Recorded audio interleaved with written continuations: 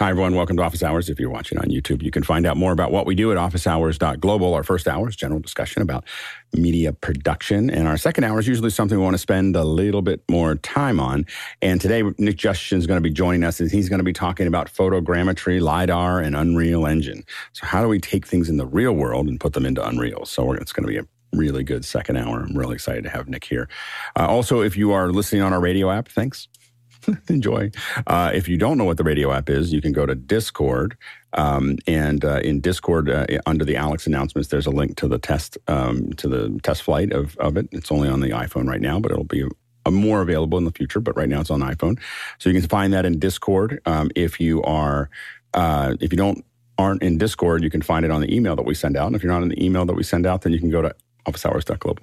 Sign up. So that's the string to get to the radio app. But we think that the radio app is pretty exciting, and we're pretty excited about doing it. Let's go ahead and jump into the questions. Mitch, what do we got?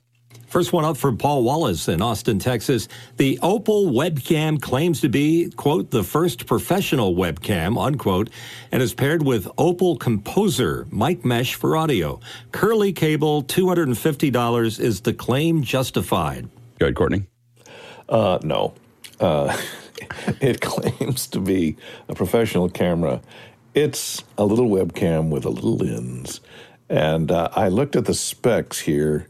The sensor's okay. I think you have to use it with their Composer, which is their computational photography program that goes along, that it pairs with. It only has USB-C out as a webcam and no HDMI out. It has all these little holes on the front here are a microphone mesh. I think it has 3 microphones behind that mesh, not 20, whatever you think it is. And when you get down to the where was it? Anyway, I was looking at the specs on the microphones, and the audio range was 100 to 10,000 hertz. So it doesn't even go above 10,000 hertz on its audio, which is going to make dialogue nice and clear, but it's not going to hear a lot of everything. It'll make it else. clear, but it doesn't. There's a certain air to things and a resonance that you get above 10,000 that I feel like you lose when they cut it off. Yeah, go ahead, Paul. Yeah, why do you put a big curly cord right at the back of the microphone? That's going to weight it down. And I don't think their claim is justified. I looked at that, and I agree with Courtney. I think that the other thing is, to me, I have bought many, many Brios, but to me, it's now basically between the Insta360 Link and the OBSBot Tiny 2. Those are the two. Once you pass those, you go to a Super 35 APS sensor, so that can be what Courtney's using, or what I'm using, or what Chris is using, or what John's using, or what all of us, except, I don't know what you're using, Paul. I think all of us are in some kind of APS side. So anyway, so that's the, I don't think it's, I think that those are the two right now. Like we'll watch. I wish that those two, OBSBot and Insta360, could really take a lot of ground if they put an HDMI output, that turned these things in and made the sensor just a little bigger. And I think they could go, I do think that once they get to $500, they start competing with APS cameras, but at $400 with an HDMI and a slightly larger sensor, they could, like even a 1-inch sensor, which Sony makes, Sony's been making this 1-inch sensor for a long time, get an umbrella, processor for it, you'd end up with a great camera, and it would still fit into that price point with the HDMI. Go ahead, Courtney. Yeah, and with the DSLRs, if you can get a kit lens, you'll have a mini zoom on there, so you have some adjustability without compromising your resolution. Because all these little webcams that claim to be professional have a 4K sensor in the output 1080, and they do a zoom and focus basically by taking a smaller portion of the sensor. I think the Link and the OBSBot have optical zoom built into them, I believe. No, maybe not the Link, but I think the OBSBot might. Not the Link, I have a Link. It's 4K sensor. Yeah, and the microphone is so far away. I've been being trained on office hours to close talk the mic. Like, stop listening to anybody who has microphones in their webcam. Don't do that. Don't just get a microphone for the microphone. Like, it's not good enough is the some people say good enough is the enemy of great. I say it's the enemy of humanity. Anyway, go ahead, Mitchell.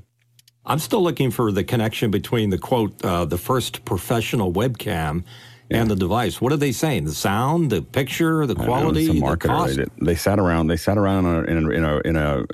table, and they were like, "What can we call this?" Well, they say it's less than 2% plastic, and I think that there we go. That percentage that's plastic is the lens. All right, next question. And it's from Chris Widener in Lafayette, Indiana, asking, Rode Wireless Pro, worthwhile upgrade or yet another new device we don't need? Thoughts? Is timecode really critical for that many workflows? So one of the interesting things about this Rode is that it records locally as well. So I assume that they're paying the price to Zaxcom or whatever so that they can do that. And so I think Rode now does it. I think DJI is now doing it. I think that Deity Mics, I believe, has a local record, which is, these are super powerful, but it really becomes more important. I'm sure the reason they put it into timecode is that people who are creators who are starting to use these were like, it's really hard to line this all up later. And they were like, well, we can make it easier if we sync it to timecode. What happens is that, and again, if you're not very good at it too, it becomes hard to get the sync just right.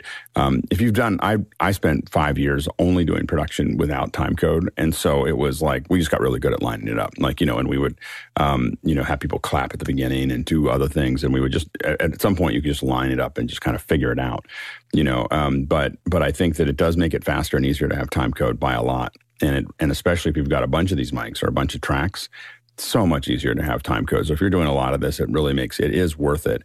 The other thing that the thing that's the most important is that 32-bit, the 32-bit local record, because what that means is that, you're in the field, you're a creator, you don't have a sound person, and you're being able to clip this thing on and be able to get something. If things got a little too loud or a little too soft or whatever, you've got tons of data there to grab onto.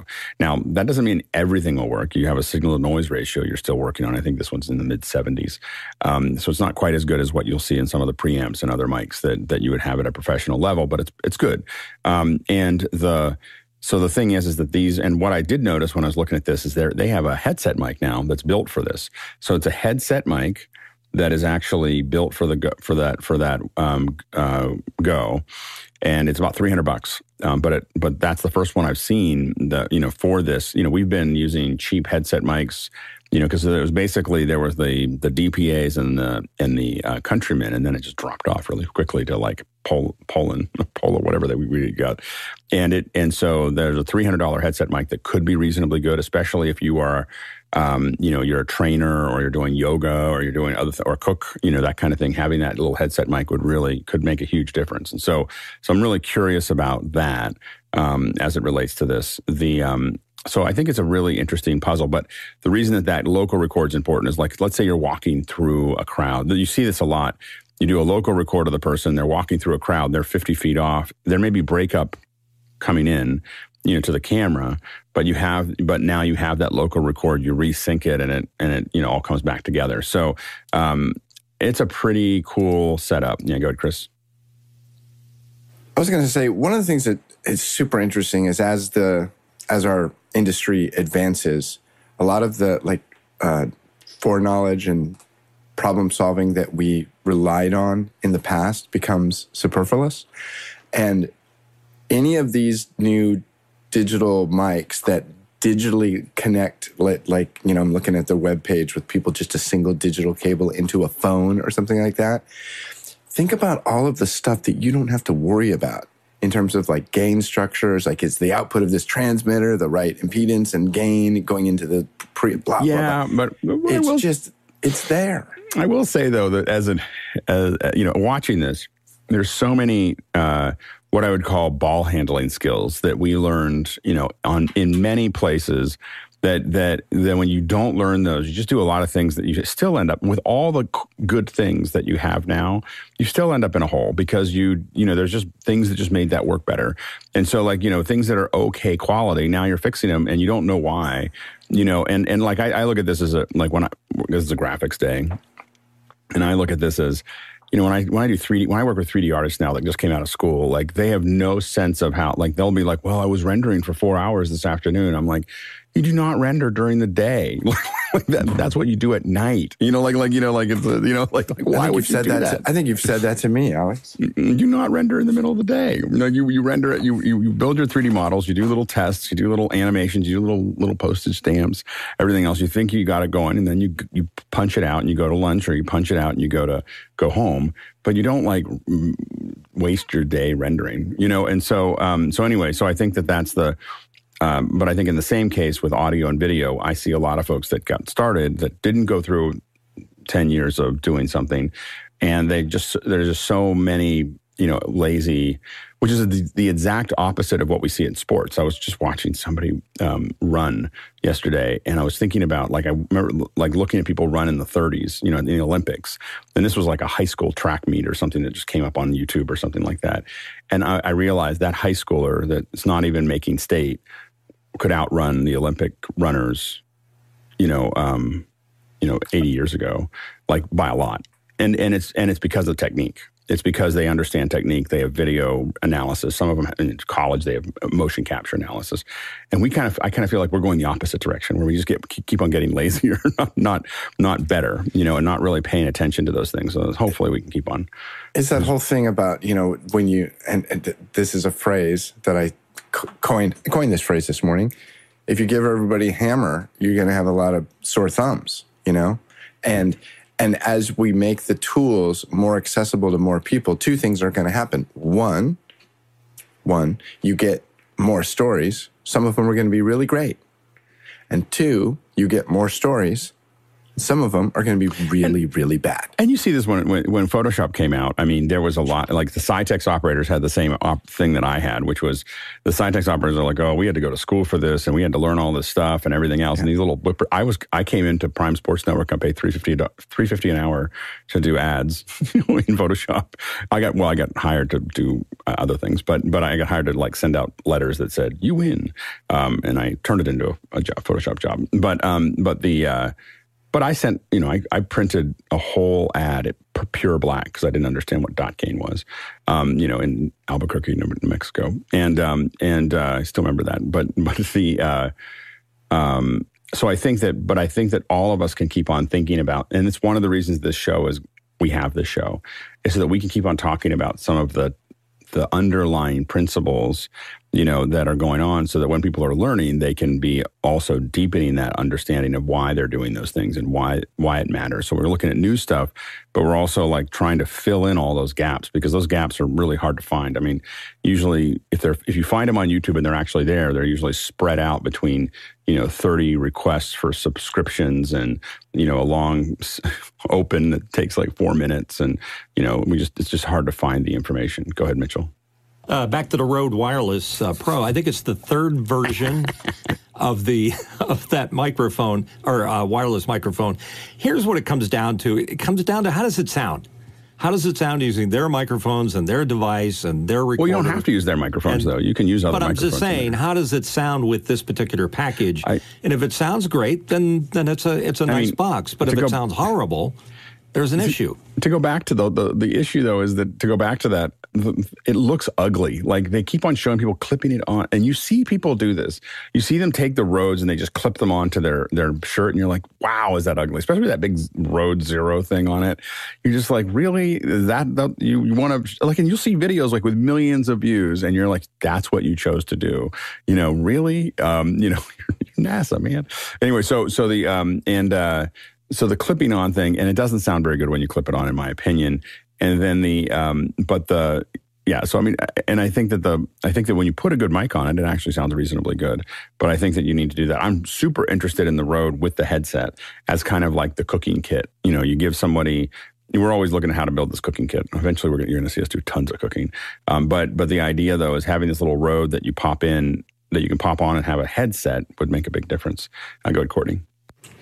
Yeah, and looking at it, I don't like this. Like you say, it's the size of the cases haven't changed. In fact, I think they look a little bigger.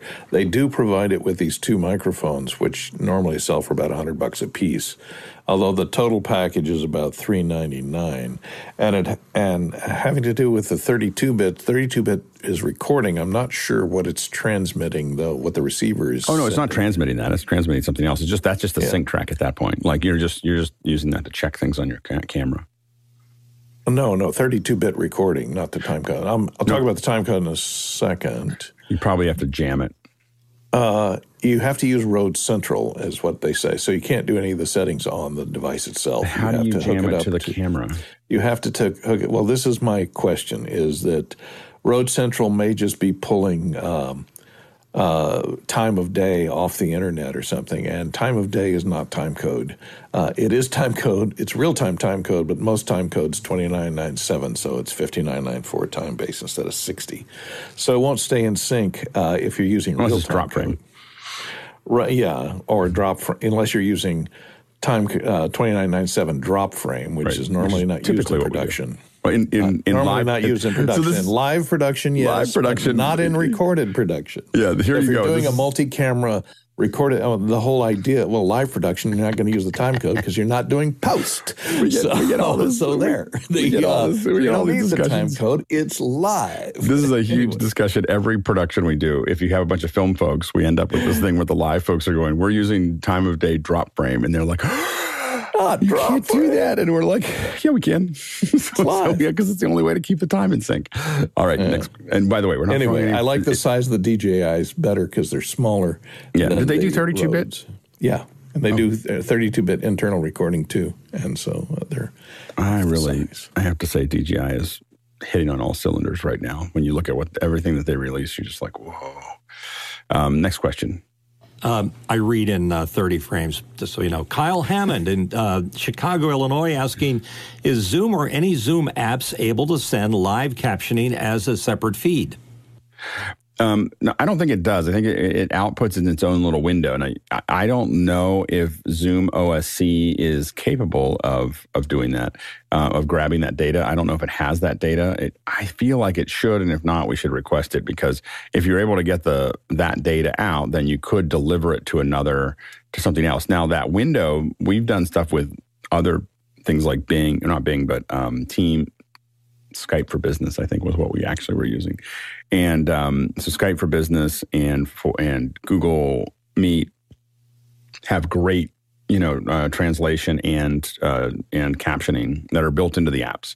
And so in a pinch, we've actually taken those and just windowed them and keyed them over what we needed to do. But getting the raw text out has not been something we were able to do. It's there. It's floating around in that app as raw text. The question is whether you can get it out. And the only way I would think that it would work would probably be Zoom OSC.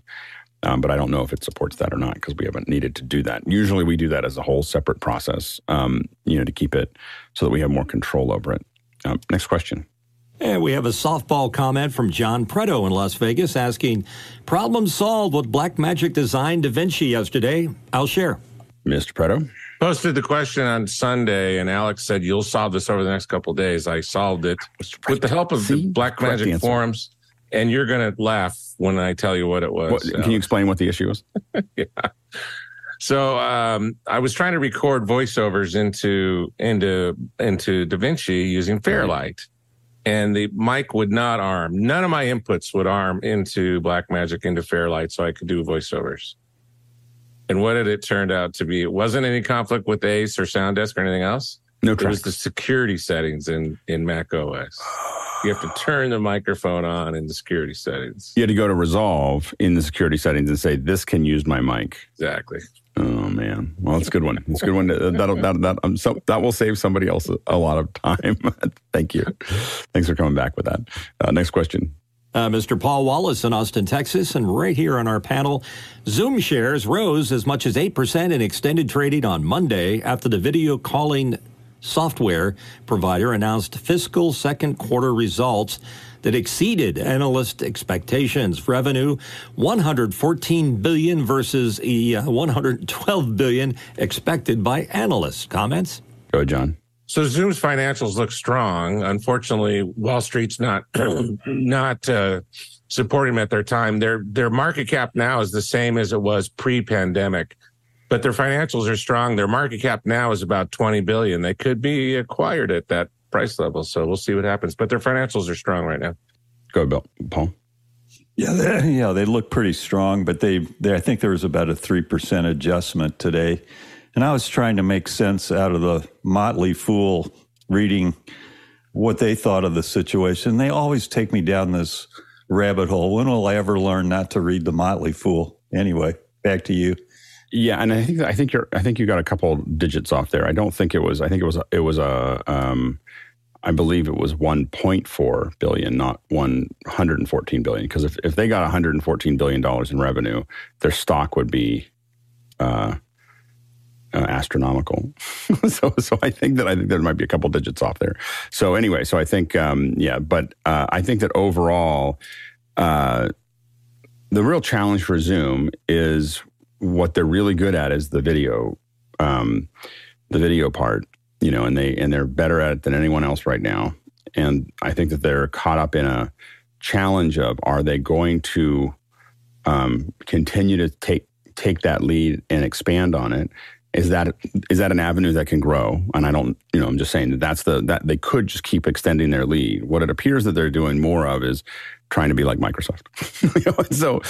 How do we be like Microsoft? And Apple did that in the 90s and it did not turn out well. So I think that that's going to be the challenge. Like, can they actually pull that off? Can they persuade people like me to do anything other than open this for a video meeting? Because now when I open up Zoom, there's this huge interface. It looks like, Skype had a baby with, Slack had a baby with, Teams or something like that. And it's just a bunch of stuff that I just turn off. I'm like, oh, I don't need that.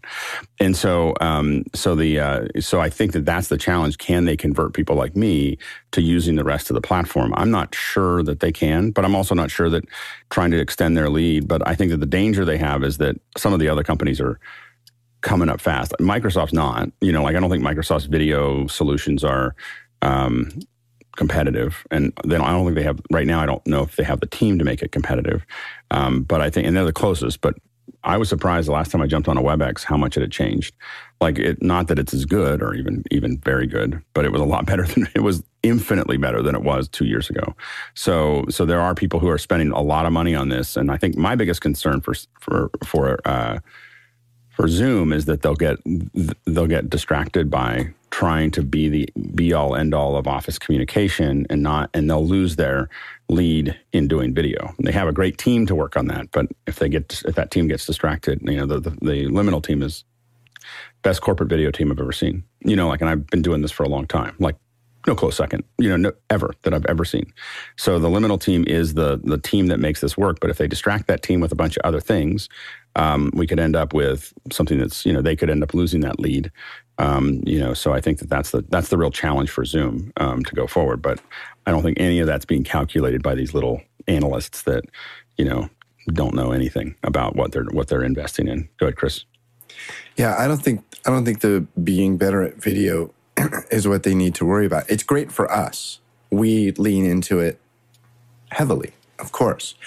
But what they really need to do is they need to deal with their customers at the decision makers. So I'm seeing it with companies that are just categorically blocking out Zoom for whatever reason. It doesn't matter why they're doing it.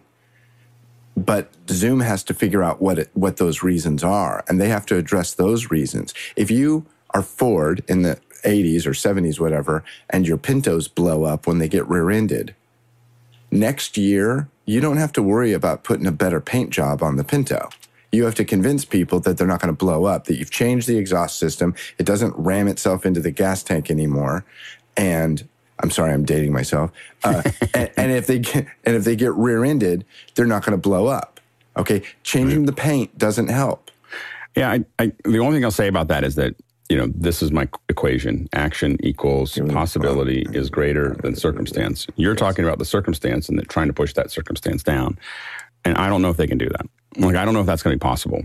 But I do think by making the video products much better, you can get the possibility to get bigger than the circumstance. And the reason for that, the reason I say that is because, we saw a glimpse. We're nowhere near where we need to be when it comes to doing, video discussions and specifically scaled meetings. And there's an incredible amount of possibility there. If we look at, if you just look at the education market is going through a moment, and this is the K through 12 education market. That is a $600 billion market. And what's holding back the math in that area is that I feel like no one's looking at. The math is that the voucher systems that are being rolled out are $7,000 a student, which is not enough money to do a brick and mortar school. Like, you can't do a brick and mortar school at $7,000. You need $14,000, $12,000. Those are the numbers you need to get the brick and mortar school going. Yet nobody is serving that market with a tool that allows you to build the next generation of classrooms online. That is worth more than they made the last quarter every week. If they figure that out. And there are like 10 of those that are out there. If you figure out how to build truly scalable meetings, and events is not probably going to be that, and so the thing is, but truly scalable meetings, and they have the right team to figure these things out. They have all the stuff, but I don't think the answer to be honest is, I just don't think that all this other business stuff, a lot of us just don't care about it, and most people are embedded. Like, you're not going to move many people from Office 360 because they're in it. You're like, once you're in it, it's really hard to pry them out of that. But I think that building something that truly transcends the way we think about meetings, where you stop thinking about it. We're on our way there, and then we've all stalled, right? Like, no one's doing the kind of work. People like us are doing the work for everybody else with hardware and calculating and figuring those things out. But Zoom is the heir apparent to do that really well, and I feel like they've slowed that down to do all this other stuff. And again, they look exactly like, Steve Jobs came in, and he did, like, he took 10 years of Apple trying to be Microsoft and just erased it and released the next Mac. Like, he literally went back to 1987 and just, 10 years later, he's like, we're just going to ignore that decade, and then we're just going to release another Mac. Apple could have been where it was it could have done that Mac, much, much earlier. It could have kept on going, but it got lost, and it spent 10 years in the wilderness trying to be like Microsoft. And no one can be like Microsoft because Microsoft has scale. It has a scale that people just buy it because they buy it. They're not going to, like, there's an inertia there that Microsoft doesn't have to be good at anything to just keep on, kind of plowing through. And they do reasonably well on a lot of things, and they just kind of do reasonable, but they don't have to do anything. Everyone else has to be better than Microsoft to do it. And even then, you have this huge installed base that isn't going anywhere. It's kind of like why Final Cut should never go after the film market, is because they can have all the meetings they want with Avid editors about what does this have that we don't have and everything else. But the Avid editors are never going to give up Avid, until it dies. So you can sit there and try to put all those features in that Avid has, and then they're still going to stay there. And it would have just been a waste of, a waste of energy to try to put all the features in that no one else cares about. And you've now taken your engineering team and spread it out over something that doesn't matter. And I think that's the concern that I have with Zoom. I still think, obviously, they're the best in the business at what they have. They have the right teams in place to do it. And the question will really be, leadership from the top about whether they can actually, like, not try to do what it feels like they're doing right now. So I'd like to point out something that we all just witnessed. My comment was about doing today better. And Alex's retort was, but let's talk about tomorrow. That's all I care about. I know. And I will say, Alex, and I've said this before, I used to pride myself in being the guy in our company that was looking over the fence to see what was coming next. And when we started office hours, there was some discussion. You got into, one of your sermons, and I was listening, and I realized at that point that you were the guy. When I looked over the fence to see what was coming next, that you were the guy on the other side of that yard, looking over the next fence. And what we just witnessed there, and Alex doesn't pay me to pat him on the back like this. What we just witnessed, I'm literally trying to fix today, and Alex is like, okay, let's let today die. Let's talk about tomorrow, though. And the thing about the school of the future, like, yeah, you're right. That's a bigger thing. And yet, we still do have to live in today. Well, and the other side of the school of the future, by the way, is that, 87% of kids, or it's 87% of kids under 18 are using iPhones. What is going to happen? And they have no interest. All of the polling, they have the amount of derision that is thrown at Android, in high schools, and my kids talk about it. That's why I'm very conscious to it. Well, the green bubbles, and that this is just for people who are 50 or older. And this is like they they just the level of that. But the thing is Apple has locked that up. That's what we don't understand. Why do they have all these memojis, and why do they have all these little stickers, and why do they have Apple has just landed in this we're going to focus on 18 and under, and they are burning the future up for Android in the United States, because they've just toasted the future by not paying attention to today. Apple is playing a 10-year game, or 20-year game, where they've just totally embedded themselves with the next generation by that little green bubble and all the things that they're doing. And I think that's what we have to always pay attention to with K through 12. And K through 12 has never been so flexible as it is today, in our lifetimes, and because of all the chaos that's going on, and it needs to have some chaos. It needs to change, from where it has been. And so I think that it's an exciting moment, possibly in a Chinese curse sort of way, but it's an exciting moment for that. But it's the opportunity, and that's just one opportunity that Zoom has in front of it. And it's just, anyway, go ahead, Mitchell.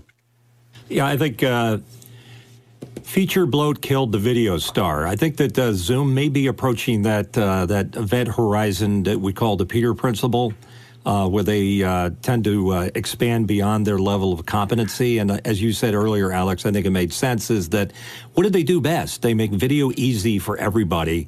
If you add features like Microsoft tends to do, you're not necessarily making it easier or better. And I think that's the trap that a lot of people fall into. If you look at Apple products, they must fight tooth and nail for every tiny little menu item on every software product that Apple releases. It's just simple to its simplest mode. So I just implore Zoom not to go too far with the features. That isn't why we buy it. We buy it for its consistent ability to deliver a great conference. And I get that what we're talking about is something that would take a leap of faith. What they're doing is what every analyst would tell them to do, is to try to take that market. I'm not clear that it'll work. And again, after seeing the Apple movie of the 90s, I feel like we're potentially in that. That's the challenge that Zoom has, and we could totally be wrong. They may turn this over and make a lot of money being the next Microsoft, but we'll see. Next question. Douglas Carmichael asking, what hardware would you recommend for experimenting with self-hosted LLMs and other AI technology on a personal level? Go, John. Whatever you do, don't buy the NVIDIA Jetson. We bought one of those, and we could not get it working on any of the LLMs because the drivers are not released. Just get an NVIDIA 40, one of the 4000 series cards, and you'll be fine. You can run any of the local LLM models on 4000 series. Go ahead, Paul. Yeah, correct me if I'm wrong, John, but both stable diffusion and LLM models that you run offline require huge amounts of RAM and VRAM. And to run and learn those models, you're going to need an RTX 3070 and 3090. Maybe be patient. Giving me the upside. Or patient. You should be patient. The stable diffusion will work on a Mac Mini. It just takes a long time. You throw it in. You're at least an i7. Yeah, or you just let it sit there and cook for a while. I played with it a little bit. I did decide I'd rather just pay for Midjourney than to try to put it on my computer. But it did produce things, and I could train it. It was just that it produced them very slowly. Quick reminder, of course, that you can ask questions throughout the hour. So go ahead and throw your questions into McConnell. First hour, you can have questions about general media production. That's what we're answering right now, and kind of wandering around a little bit. And second hour, of course, Nick Jushchyshyn will be here talking about LiDAR and photogrammetry and Unreal Engine. So if you've got questions about that, go ahead and throw those in. And let's go ahead and jump into the next question. Peter Belbin in Houston, Texas has a question. The other day, I asked about an all-in-one camera. People leapt. They leapt to the Sony ZV-E10, but that's not an all-in-one Think camcorder, a video-first camera with at least FHD live HDMI output for connection to an ATEM. Suggestions? Go ahead, Courtney. I've used a number of these Canon Vixias. This is the H100. That's about close to $800. You can get them refurbed or factory refurbished a lot cheaper than that. And they have HDMI output. The output is mini HDMI, so you have to get an adapter to go to full size HDMI, I think, on this one. But it works pretty well. It has fairly. You're not going to get the bokeh of a single sensor. Like a DSLR with a larger sensor. This is a small sensor, so you're not going to get that bokeh. But it's a lot easier to keep a lot of stuff in focus with without having to worry about the autofocus constantly breathing in and out and shifting focus. Good, Paul. Yeah, I have the ZV-1, which is the predecessor, and it's a great little blogger camera. I have a lot of trouble using it for streaming because of the cabling setup on it. It's just really hard to attach the two tiny little mini cables on it. This is the one we were talking about, the ZV-10, and the thing that I've been testing it. I'm going to put it back into production here later this week. So this is a micro, and the advantage here was that this is from Mitch. This is getting this is a full-sized HDMI going to the micro, so I don't have to keep on pushing the micro in. And then power is coming from a thing, which it actually has a little door at the bottom. I don't know if you can see that, but there's like a little door down here that lets this cable come out. So it was really built for it. And then, I think this is we'll see. This will probably be my full-time webcam starting next week. So I had some power problems with it because I didn't have that battery insert. So yeah, go ahead, Mitchell. Yeah, I think the range of webcams is broadening, and Sony is sort of latching onto that, especially with their ZV series. They have ZV series, like Paul has the ZV-1, Alex has the ZV-E10, as do I. And I think it's on the edge of being a little too expensive for a webcam, but it's giving us all kinds of neat little things like the great bokeh backgrounds, the ability to remove the lens and put a lens of your choice on there, and it's got a bigger sensor in it, so you have more flexibility there. But it's interesting to watch the trajectory of this business model that Sony is starting to reinvent, and I think that they've established they're going to be in the game. And of course, once again, it has that wonderful auto zoom. Yeah, I mean, I think that Sony has nailed this so far. They've really done a really good job. And there's things about, like, if I go out and record footage, I still find myself using my Blackmagic cameras because I have more scale. I have more things that I can, put together. So in the little world, the little camera, sub $10,000 camera. When I go over $10,000 for cameras that we rent, then I'm, using Aries and Venices and stuff like that. But in the smaller group, I think Sony has really nailed it. And they've also nailed it in the sense that they have gotten really good at outreach to the creators. They have this whole Sony camp, and they spend a lot of time in education. The autofocus turns out to be the killer app. I mean, I think that if Blackmagic could still take this, because I actually think the recording formats and the structure of the Blackmagic camera, the interface on the Blackmagic camera is better. In fact, I would say that I prefer pretty much everything that the Blackmagic camera does better than the Sony, except for the autofocus. Like literally, that's the only thing. That's the only hold. So what I think Blackmagic should do, of course, is hire 20 engineers and figure this out. Just figure this. Get so, this Alex, working. you're saying that you went to Sony only because of the autofocus. I did. Yeah, that's it. Okay. Because I wanted a shorter depth of field. And I found myself, you watch old shows and you'll see me doing this all the time, trying to find my focus because, just the Blackmagic autofocus is so janky that you just can't, it's good if you're doing as a cinema camera, which is what they call it.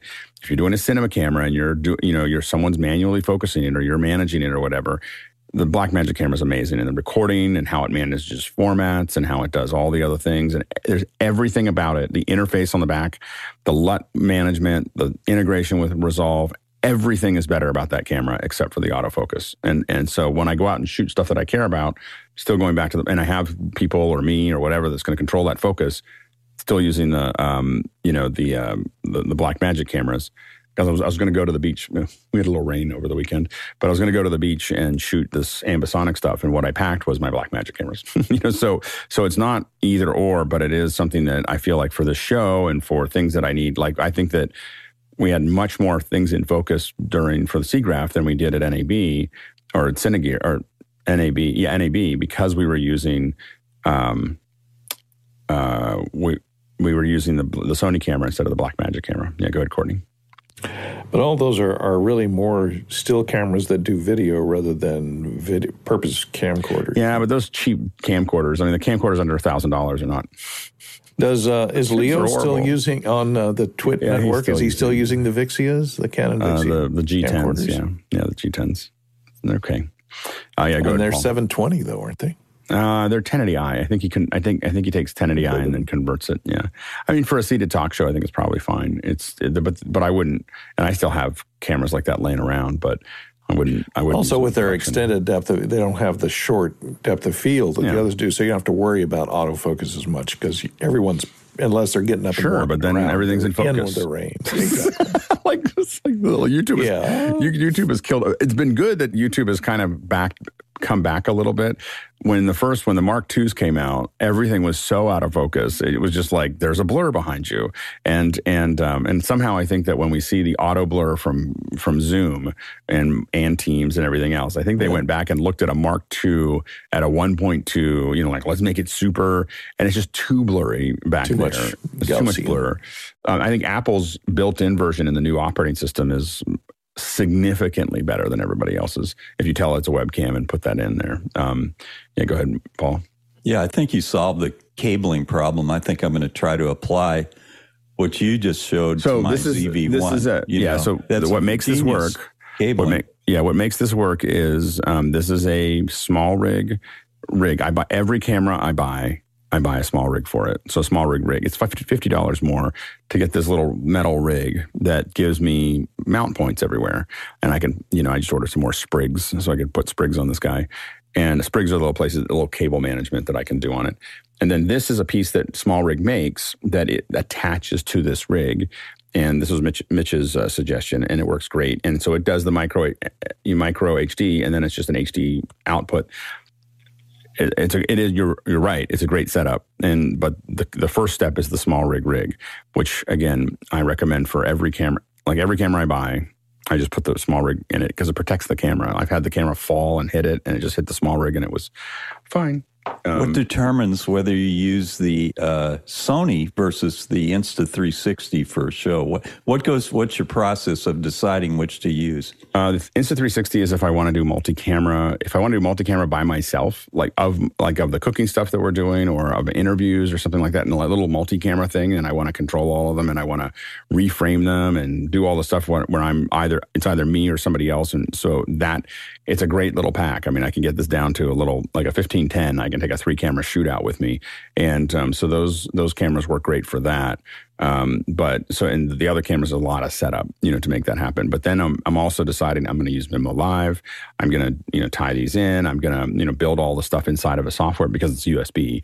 So I'm now changing my production workflow. But we were doing that a lot for the Michael Krasny's, for Gray Matter .show. We were doing using those at the beginning. Now we're doing a single camera because we really decided we don't want to bring people into the studio. We'd rather just do it over Zoom. Next question. From Paul Wallace in Austin, Texas. How would you produce an Amazon product review with 2 products and no unboxing? Okay, Paul, I don't know what you're talking about here. This came out of Amazon announced that they're going to give $12,500 if you do 500 product reviews, and they have to be about 2 products. Each review has to be about 2 products. And it's caused an uproar in their reviewer community. They're incensed, that Amazon would try to pay so low. But the challenge is, how do you do I'm thinking of trying it. Trying to do 500 reviews. I don't know if it'll give it a shot. The problem is that it's like the issue is that Amazon wasn't paying anything before. Like, they were just Amazon. So if you're trying to turn this into a business in the United States, it's not going to work. You're not going to make enough money. You could do it. You could do it in other countries. You could do something like that, but then you'd have to get the products there to review them. But you can do them all in one. You have to do them all, I would say, as a single camera shoot. You can't, or maybe a multi-camera, but you'd have to be able to do it all live. You have to do the review live, and you can't do it in post at all. So you'd have to figure out how you're going to do a live edit to do this stuff. But the thing is, people were doing video reviews before for free. Amazon just isn't getting enough of them. They're trying to figure this out. They've been, the Amazon Live thing has been a bit of a wash, and they just couldn't get the numbers there. This is another example of let's do something that we see. Everyone's interested in this because of China. Like in China, it is a massive, streaming about products and talking about them is a massive business. And people keep on looking at that and they can't figure out, how to crack that code it's like a $60 billion industry in China. And everyone's trying to figure out how to do it. No one's figured out how to do it here. Go ahead, Courtney. If you have to buy 1,200, what is it? How many products do you have to buy, Paul? Don't they send them to you or something? Or what's the deal? Paul, it's 500 reviews. But do they send them to you? Do they send them to you? Yeah, that's the question. You have to pay for the 500 items you're reviewing? Because if you do, that $1,200 isn't going to go very far. Yeah, I don't know. I buy so much from Amazon, I could probably find 500 items in this room that I could review. So I could sit around and just at a table and just say, I like this, I don't like this. That's what a review should be. This is great. This stinks, and you could do 500 pretty fast that way. Next question. Next question from David Brady in New York, New York. What are the implications of the New York Times considering lawsuits against OpenAI? What kept AI has been floating around in the ether for over a decade. We saw it hitting, and what kept everybody on the sidelines was the fear of being sued, the fear of someone using it the wrong way, the fear of it getting out of the gate and going too fast. And so Google and Microsoft and even Apple sat there building up their tools, using them quietly in the background to figure things out and do all these other things. And then OpenAI just jumped out there and forced everybody's hand to move forward. And so now everybody's got to start putting it in. Now it's a race. But everyone is still going about half speed. It's kind of like one of those things where they're running and looking at you and running and looking at you and running and looking at you, trying to make sure that they're not going too far where they get sued and everything else. The problem is that there's a high probability that these lawsuits will fail. And so so everyone's kind of tepid about what they're doing. Like as fast as you see AI going right now, this is what it looks like when everyone's going half speed, quarter speed, trying to make sure that they're not getting overextended for this lawsuit. As soon as these lawsuits start failing, which I think that there's about a 50, 60%, maybe 70% chance they're all going to fail, because I think that it's really hard to prove that them making stuff up from scratch, even though if it looked at something, because what they're going to argue is, well, people look at stuff all the time, and then if I read a bunch of books and then I write another book, does that mean about the same subject? Does that mean I copy those books if I didn't quote anything directly? It's a very complicated problem to ask. And I don't think that the current Supreme Court is going to understand that. I think they're just going to go, I don't think that this is a problem. But we could be wrong. So they're taking the risk of going down this path. If they fail, you're going to see what AI can really do. You just have to understand, if these lawsuits, it's a huge risk to do these lawsuits, because if they don't succeed, they're going to get buried. This is going to, suddenly there's going to be $1 trillion that just opens up out of the sky. So, to invest in these things. And so that's the real danger of the lawsuits, is that if everyone knows it's okay, everyone's not spending a lot of money yet. I mean, it may feel like it, but they're not. This is the next step after this is huge. So it'll be really interesting to see. It'll take 4 or 5 years for it to sort itself out. So we can talk about this for a while. We'll get a question like this once a week, and we'll just keep giving you updates. Next question. John Richardson in Florida asked, stupid question. Maybe I'm missing something. I use AI occasionally for graphic stuff, but what are you guys using all this AI for? Go ahead, John.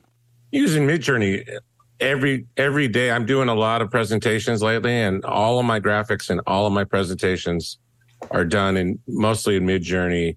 And then the generative AI in Photoshop for removing stuff. My mom sent me an old photo of her and her family, and I had to remove a shadow across multiple people. Spectacular. And I'm told it's really good at removing watermarks, but I'm not sure about that. Go ahead, Chris. I can concur. It will remove a watermark. I I'm the biggest, stick in the mud when it comes to this whole AI thing. I use it for set extensions. If I have a Zoom call that was shot a little tight, or let's say I want to put a box over my shoulder here, and I can just draw, as long as the body doesn't go out of frame, I'll just make the frame wider and push the guy over. It's astonishing. What's really cool is I taught one of our producers about it. I said, hey, let me walk you through this. And I took her through it, and she was like, oh. And like a week later, I saw some of her comments to some of the other editors. She's like, yeah, I think we need to do a set extension to the left and put the box over the shoulder. And I was like, oh, I've created a monster. Because I know, I'm fairly certain that the editors that she was talking to don't know anything about generative fill. So yeah, I've created a monster. Good job, Sasha. Go ahead, Paul. Yeah, I'm using it for web development. I've got over 100 websites, so I'm hoping that it'll help me with my workflow. And I'm also using something called rewind.ai. It tracks everything I do. It tracks everything I write, everything I do on video. It's on my iPhone. It's on the Mac. Unfortunately, it's not on the PC yet. Not on the PC. So It's an amazing piece of software. Yeah, for me, most of what I do is Midjourney, and I mostly do it for my presentations. So I make little things over white, and so I have these little characters and things, and it just makes it a lot more fun. And it looks like you had a team building all this stuff as opposed to you just throwing things together, and it happens really fast. So that's what I use it for mostly. But then I also use ChatGPT to.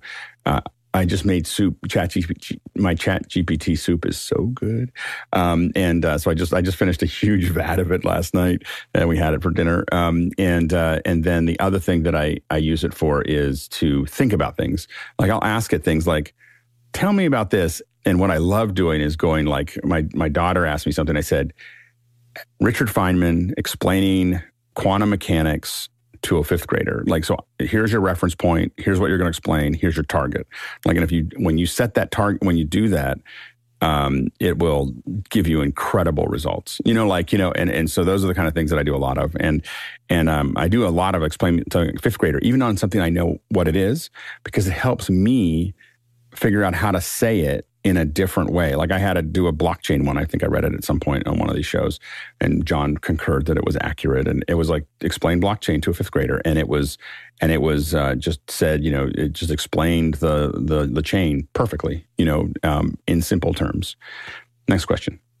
From Douglas Carmichael, I've been experimenting with Bing Chat, powered by GPT-4, and I'm blown away by the quality and detail of its output in comparison to GPT 3.5 or Google Bard. Why do you think GPT-4 is so much better? Go ahead, John. I don't think it's much better, and it doesn't have the internet integrated into it like Bard does. And so if you're looking for later stuff, you're going to find Bard produces better results. What I do now is I run Bard, GPT-4, and then also Claude. And then I usually get a consensus amongst the three. 2 out of 3 LLMs say, I did it yesterday. I was researching a very complex mathematical equation for my presentation next week, and 2 of the 3 LLMs came up with the right answer. And so I use all 3 and then mash together physically. And GPT-4 is just a little bit better than Bard is right now for results. Next question. Kenny Hampton in Greenville, Illinois, looking for your opinion on an HDMI cable signal amplifier for long runs. I'm considering a Legrand C2G inline extender. What are your thoughts? Go ahead, Courtney, real quick. I looked at it. It looks okay. It depends on, I guess, which end of the cable you put it on. It's just a little box with an HDMI in and an HDMI out, and it passes the HDCP along. It does require power, I think. Yeah, it's a point of failure. I wouldn't do it. I wouldn't put this in the middle of my feed. If it loses power, if it loses anything, it loses connection, I would get a cable. You can get cables for HDMI that go a long way, self-amplified, fiber cables and so on and so forth. And I would do that, or I'd convert it to SDI and go before I would amplify an HDMI signal. Next question. From Peter Belbin in Houston, Texas. Given how popular Sony cameras are, would Blackmagic Design do way better if they supported remote control of other makes of cameras such as the Sony? Blackmagic Design doesn't seem too responsive to requests like this, unfortunately. Yeah, go ahead, Mitchell.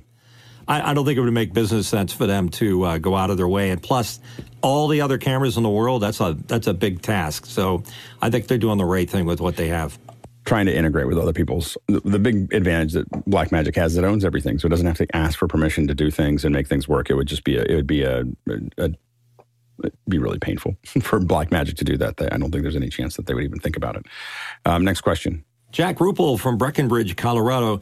Does iOS and or iPad OS have features that use timecode audio jam sync? Yeah, go ahead, Courtney.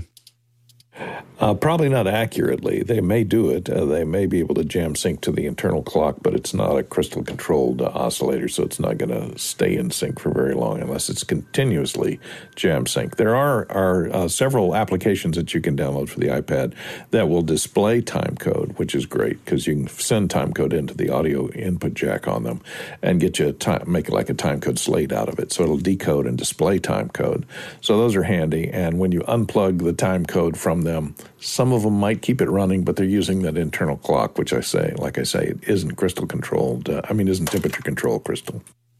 Yeah, I think it's Movie Slate is the one that, or Film Slate, one or the other. I can't think of it at the moment. I can't open it that quickly, but that does have time code. To Courtney's point, you'd have to continually feed it with a tentacle or something else to keep it in sync. But it will do that in it. And if you use it, a lot of times we use it when we don't have time code. We have it run time code so that all the cameras look at it and everything else, and it makes a little noise and it allows us to resync things later if we had to. Next question. Next one in from John Richardson in Florida. If I want a decent low-end VR camera to shoot trade show stuff for Oculus, what do you recommend? Stepping up from Samsung cameras. Don't laugh. Yeah, the Theta is really good. It depends on how much you want to spend, but the Thetas, I have the Theta V, I think, is the one that I use. I think it's around $1,000, and so it's not super high end. And then the other ones, the Insta360s, are really good. So I would take a look at the Insta360s, and then finally, GoPro makes one, but the render time is really long on the GoPro, at least in my opinion. But the GoPro makes a 360 camera as well. Those are the ones that mostly live in that kind of sub $1,000 range or sub $1,500 range. And if I was going to pick one right now, I'd probably get the Insta360. I have a Theta because I bought it a long time ago. Next question. From Paul Wallace in Austin, Texas. In After Hours yesterday, we were marveling at the innovative Deploy workstation, which is a mobile 19-inch rack with bicycle-like tires. What's your comment? There's a lot of them like that. So this is not, it may look new for if you don't see them a lot, but there's tons of these out there. We're going to keep moving because we're going to try to get through a couple more questions. But it's a good rack. It's a good rack. There's a lot of audio racks that look like that, though. Next question. From Douglas Carmichael, the Surplus Dell PowerEdge R430 server. It has two PCIe 3.0 slots. Could an NVIDIA RTX 4000 series card fit in it? I don't know. I don't know the answer to that because I don't do a lot of blades with big. Usually when we get so the issue is that usually when we're doing this, we throw in a lot of, we put them in bigger boxes. So I don't usually put them in blades. So I think that PowerEdge is a blade, I believe. And so I usually put them in larger boxes to do the processing that we need. They're usually like 5U if turned sideways kind of thing. So I think that I don't know if this one will work or not. Quick reminder that, of course, we've got tomorrow we've got Audio Day brainstorming. So we'll be figuring out what do you want to hear more of, and how do you want to make that work? So stay tuned for that, and definitely come with your ideas. So this time you're going to use your questions as a way to suggest things that we should look at. We're not answering questions about audio in the second hour. We are suggesting things that we can talk about for a whole second hour in the second hour of tomorrow. So stay tuned for that. We're going to be kind of spreading those out. We've done them all in 1 week in the past, and it's been a little too much. So we're doing it we're doing it in a different way this time. And then on Thursday, we'll talk about camera rigging. So how do we get all this? Like, this is a good example. How do we rig this stuff up, and how do we tie it all together? And what are the tools that you need? So we'll talk about camera rigging there. Of course, Friday, we're still working some stuff out with that, but Saturday and Sunday, we'll have 2 hours of Q&A. And of course, always a reminder that Sunday is a little bit of an introspection. So we usually take a little bit more time, a little bit of the show that was an introduction to what Sunday's like. I was just wandering around answering questions there. So definitely join us for that. And a reminder that the radio app is out there. You can download. If you go to Discord under the announcements, you can make that actually happen. And now we're going to go without further ado, we're going to get ready to go into the second hour. And we are now starting up the second hour, and we have Nick Jushchyshyn here. Hey, Nick. Hey, how's it going? Thanks for having me. It's good to have you back. And this is it's a nice set there. Is the set real? This set is not real. This is what it looks like in the room. There we go. So anyway, Nick and I, of course, spent, if you haven't seen it, we wandered around SIGGRAPH a couple weeks ago, which was fantastic. Just wandered around looking at it. So definitely check that out. And Nick, what are we talking about today? I thought I'd bring in some samples of photogrammetry and iOS LiDAR. So these are like off-the-shelf consumer technologies, and how you can use those results in a production flow to bring them into Unreal Engine, and then you can do pre-visualization or rendering. And so I thought I'd kind of show how I use those things together to put a scene together. Well, go ahead. Let's. And what are you using right now for your, when you're talking about phone LiDAR, there are a couple different options there. What have you found to be the most useful? So I bounce back and forth between an iPad Pro, which actually I got in 2020, I think. And I also I have an iPhone 14. So I would imagine that it's an iPhone 14 Pro. So I would imagine that each iteration of these devices gets better and better in terms of its optics and sensors and such. So I'm perfectly happy with my iPhone. I can remember when we used to talk about and debate about whether the cameras in the iPhone were good enough for video or photography. And it just got to be where, well, it's the device you have with you. And so now, as long as this is in my pocket, I have LiDAR with me, and lets me scan something three-dimensionally and measure it and have a reasonable degree of accuracy.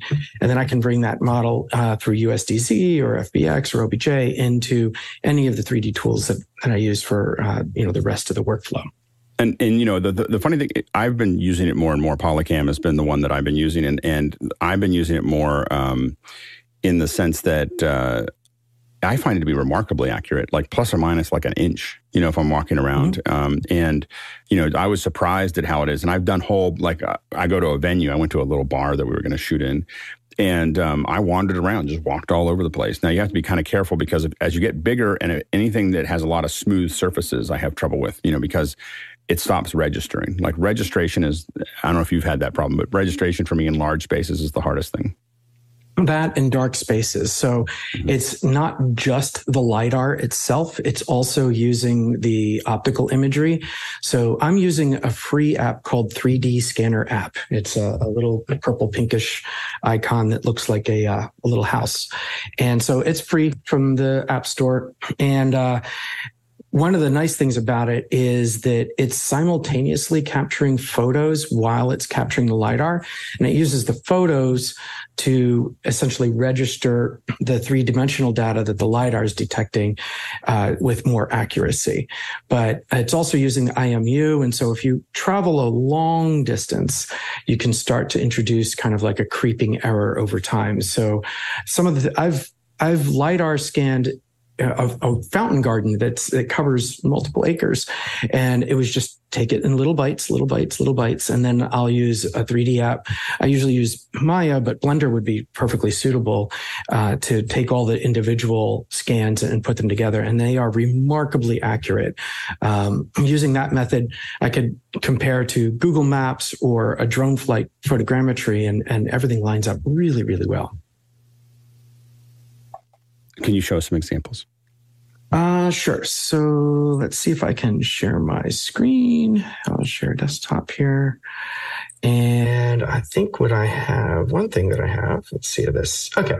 So, this is just an NDI stream feed from my iPad. So this is what the 3D scans look like in the iPad after they've been fully processed. So, this is outside in daylight. You can see the sun shining and giving me, shadows and bright areas. And I walked through this space and up the stairs to the doorway and then around this patio. And mainly I was interested in the patio floor and the wall. And I want to be able to measure those things. So I can, once I have this scan, I'm pretty comfortable that if I hit measure and tape measure, that if I tap on the corners of this door, that 4 feet wide, that now I know how wide that is. And so that's kind of the reference that I would use later on down the line in a 3D app. I would load this in and I would make sure that the two corners of this door are scaled such that that's 4 feet. And then I could test anything else that I'd like to check. So for example, the distance between a couple of these posts on the patio. Okay, so those are 8 feet apart. So right away, I'm already getting a lot of information from this. Even before I've put it into a 3D app or Unreal Engine, I can already do location scouting with this. And so that's really handy.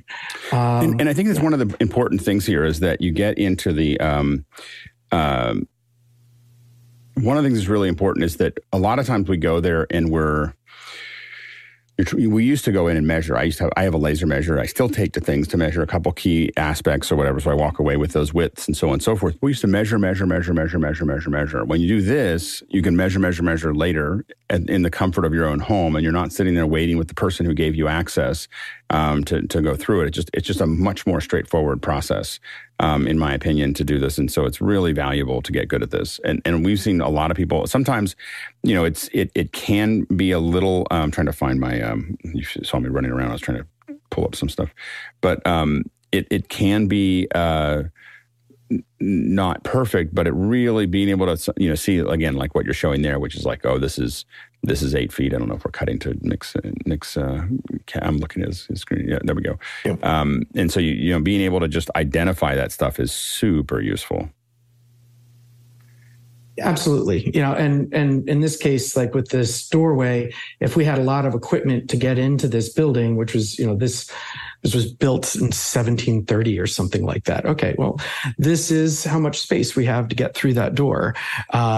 And this, again, as you said, if there's limited access to a space, you could go in weeks, months in advance and do a lot of this scanning. And then you can always go back to those scans anytime you want for further reference. So, this is a, historical building in Chadsford, Brandywine area. And there was a lot of detail that we're building essentially a 3D documentary about this.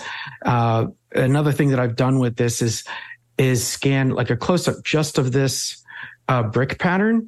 And because we have photos, I should be able to go here and somewhere in here, view scan images. So I have all of the individual photos here.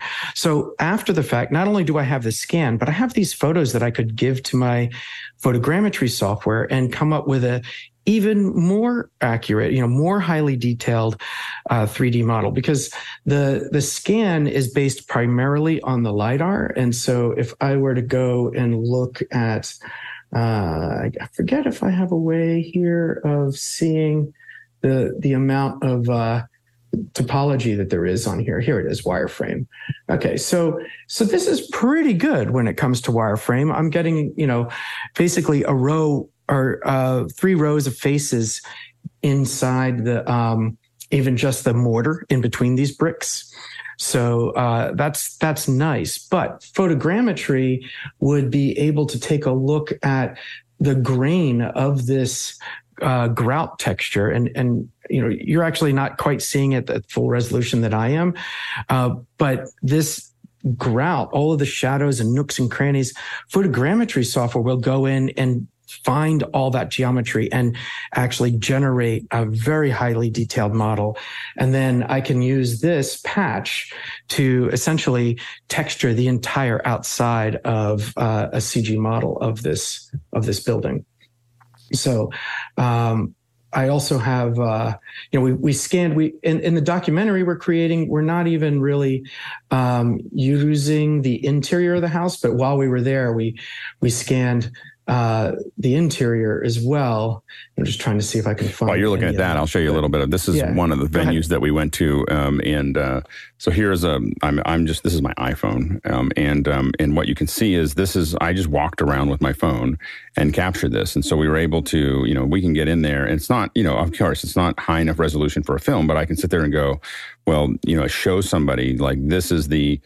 I can talk to someone and say, this is where we're going to go through here. But it's not just a photo. The big thing is that I find that when I'm doing these, let me get this back a little bit.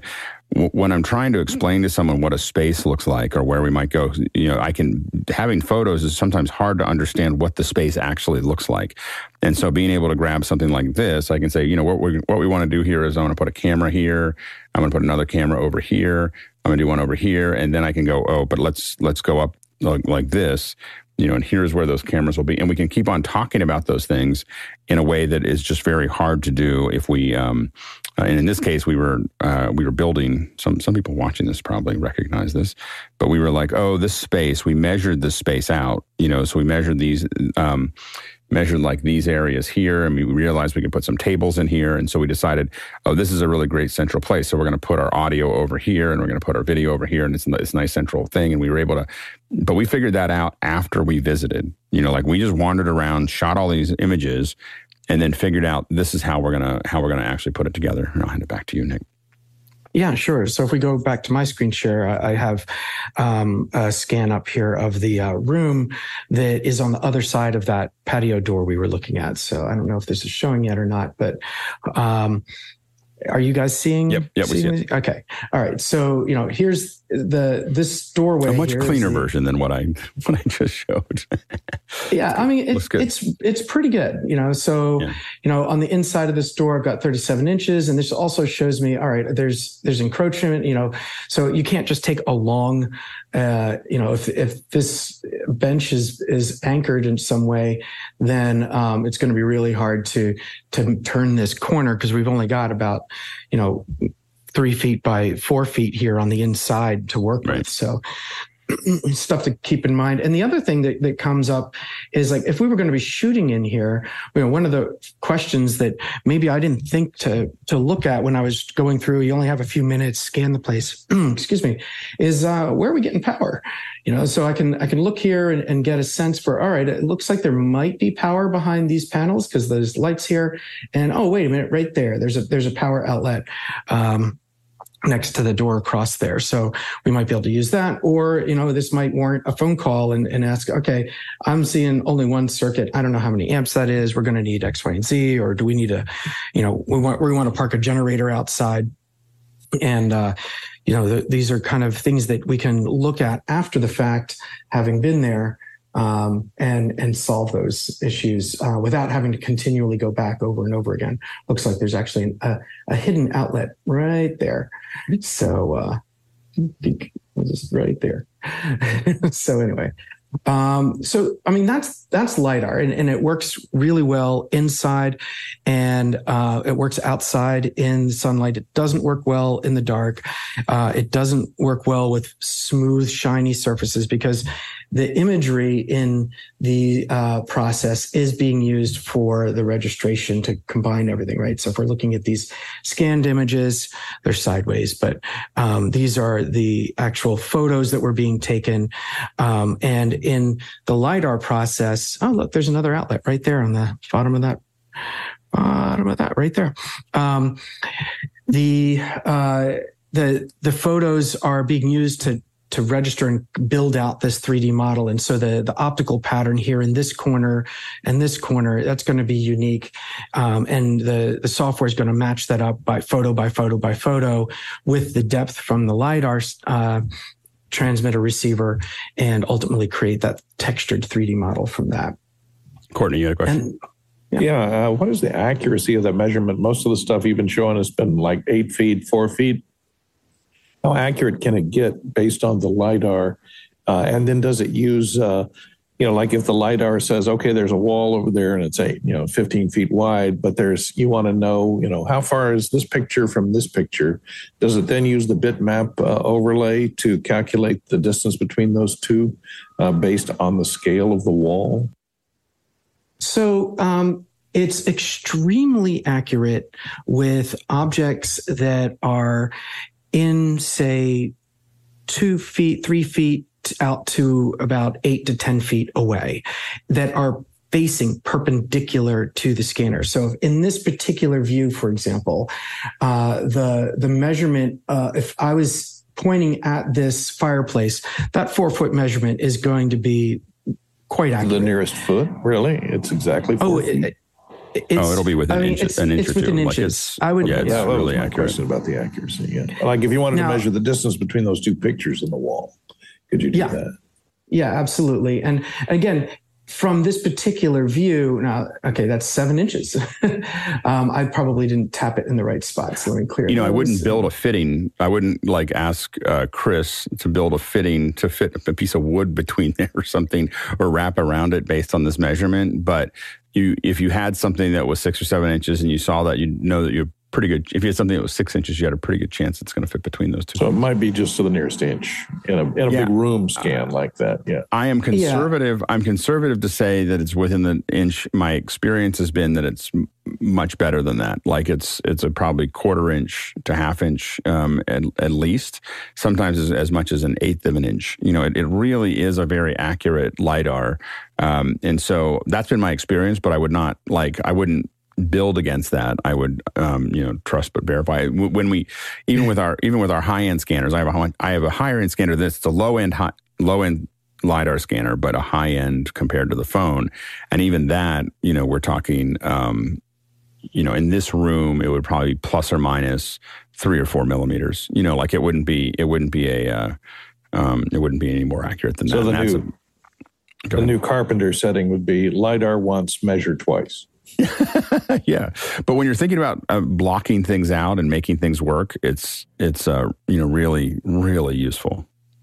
Yeah, and to enhance the accuracy, it's not like I just stood in the middle of the room and waved the iPad around. I walked around the space. And again, one of the points I wanted to make is objects that are facing the scanner, are left to right, up and down, are going to have high accuracy because of the angle differentiation between something left and right of the center of the lens, up and down from the center of the lens. That's really accurate to measure. If I stood in one place, say I stood in this doorway right here, and I scanned the room just from that, like in a fan kind of a motion, and I scanned left to right, etc. The accuracy front to back might not be so good, right? Because the difference between 15 foot away and 15.5 foot away might be less than 1 degree of differentiation from the center of the lens. So the subtle angle difference as you move distance wise could be inaccurate. But again, that's solved by walking around the space. So I didn't stand in that doorway and scan. I faced the fireplace and then walked around here and scanned in there and walked around here. And so this was assembled from a variety of scans. And so I'm pretty confident with this 15-foot measurement, and I would certainly be confident within 2 to 3 inches. It's probably within an inch. So, and also it is,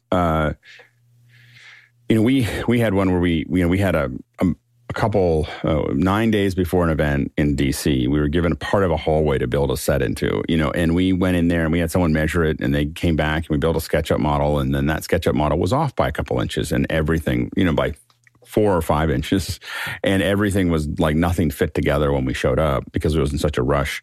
This would have fixed a lot of that because we would have just dropped that SketchUp model in and gone, oh, that doesn't fit. Is it accurate enough to do, again, fine modeling, fine like fitting? No, but is it enough to be really sure that you're pretty darn close, within that range? I think it's pretty exciting for those of us who've had to do this, and it's way better than us sitting there measuring all those, like all the measurements in that room. How long would it have taken me an hour to get everything I needed out of that? Instead, it's 5 minutes of wandering around, and you're done. You move on. So yeah, and I was able to walk around the entire first floor of this structure, and it's really, again, exploring a historical structure like this. This particular room was one of the original rooms that was built in 1730. So this is almost 300 years old, and being able to see that then combined and dropped in with our exterior scans is really exciting, which I guess is another thing I can kind of show is the other side of this is then using photogrammetry to capture larger spaces. Now, I'm on campus. Most of this work is in my home office. So I did some screen capture here. So I'm just kind of scrubbing through a timeline to show the alternative approach. And this is a photogrammetry software called Capturing Reality. And so this 3D model of the exterior of that house is created by flying a drone around it. So you can kind of see these little pyramid shapes here are individual photos that were taken by a drone. And those photos. And what drone? Oh, it's a knockoff. It's not a DJI. It's a Autel. Okay. Star or something. So a little, $200 or $300 drone? These days, yeah. I mean, it would not be an expensive drone. It shoots Ultra HD video and it shoots photos that are about that resolution, but you can shoot RAW. And were you shooting photos or video?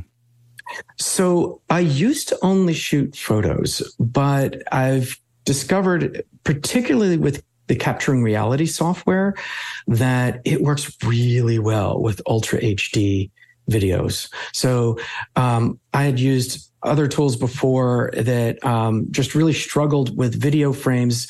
And I think that was because the EXIF data that you would get with a photo that tells you this is the make and model of the camera, this is the lens length that I had, et cetera, was being used by the software to help inform its solutions. It turns out with Capturing Reality, you can drag and drop an MOV or MP4 file right into it. Say, yeah, I want to use this. And is this Capturing Reality or is this Reality Capture? So Capturing Reality is the company. Reality Capture is the software. Got it. Not confusing at all. Yeah, exactly. And they have a different tool for iPhones now. That's I forget what it's called. It's like Reality Capture something. Yeah, and it. I've had some pretty good results with that. It is still a little hit and miss for the iPhone stuff, but when it works really well. I took some stuff where it was like picking up the texture of the rust, kind of stuff. It was really, really amazing. Yeah, absolutely. And so reality capture software on a PC is my go-to photogrammetry at this point. And so this was a single drone flight here. And my intent was just to capture this building. But along the way, I accidentally captured, like there's a structure over here that's like a carriage house or something. And it got captured. It's there it is. It's over here in the background. And what's crazy is that we have like blueprints. This part of the building was constructed in around 1914. So it's a little over 100 years old at this point. And there's an underground tunnel that goes to this. And we have the blueprints for the construction project. Right. And laying that blueprint, like a hand-drawn, genuinely blue blueprint, over this scan lines up the structure and this building and the tunnel, like perfectly. I mean, it was at that moment, and it was then that he knew. this is what he would do for the rest of his life. And one of the things that's really useful is when you get that other building, then you go over and shoot that building, and now you have a reference point. You have a keystone. Then you can take that higher res model.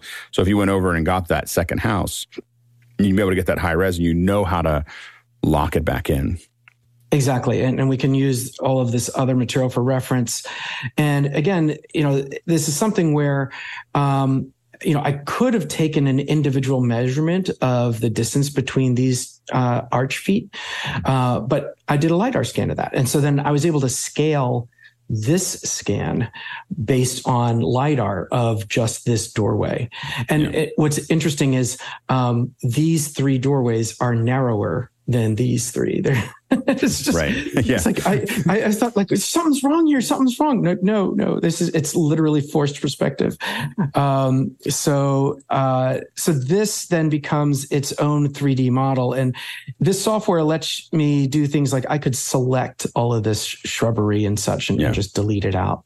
A lot of times I clean up a lot of the errata on the outside just to make it looks much nicer that way.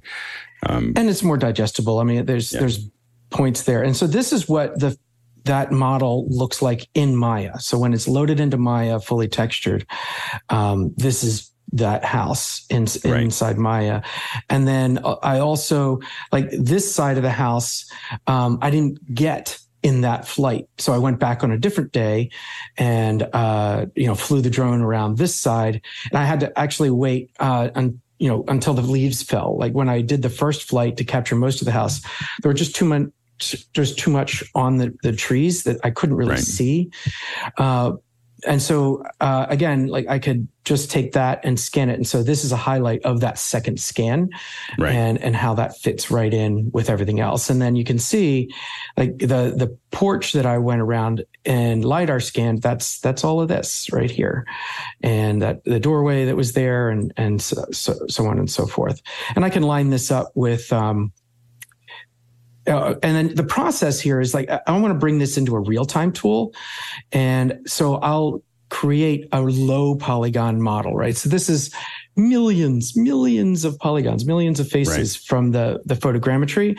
But if I create just a cube and then subdivide it and punch holes in it, now I'm down to something like, 200 faces for this whole wall. And that's double-sided. So, I have openings for the doorways and all that sort of thing.